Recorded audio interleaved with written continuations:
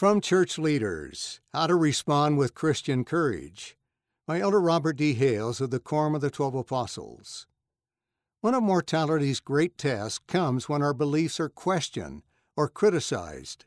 In such moments, we may want to respond aggressively, to put up our dukes. But when we respond to our accusers, as the Savior did, we not only become Christ-like, we invite others to feel His love and follow Him as well.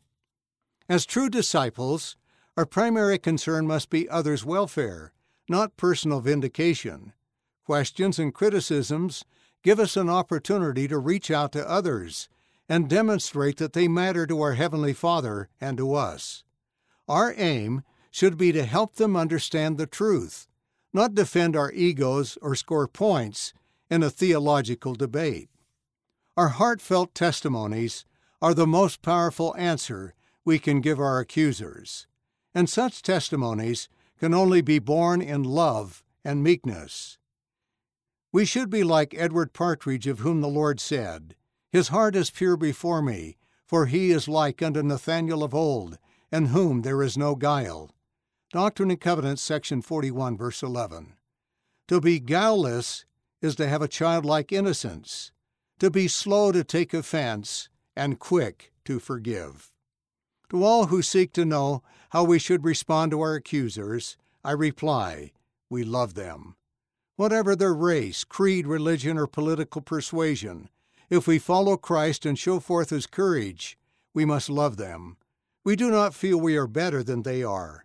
Rather, we desire with our love to show them a better way, the way of Jesus Christ.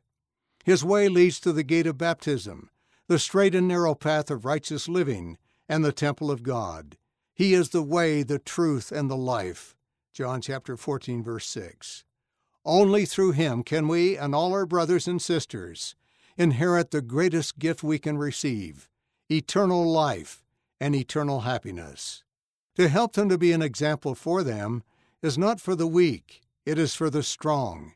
It is for you and me, Latter-day Saints who pay the price of discipleship, by answering our accusers with Christian courage. Note, from an October 2008 General Conference address. Share your experiences. Share how you respond with Christian courage, and read the experiences of other youth at youth.lds.org. How have you applied this?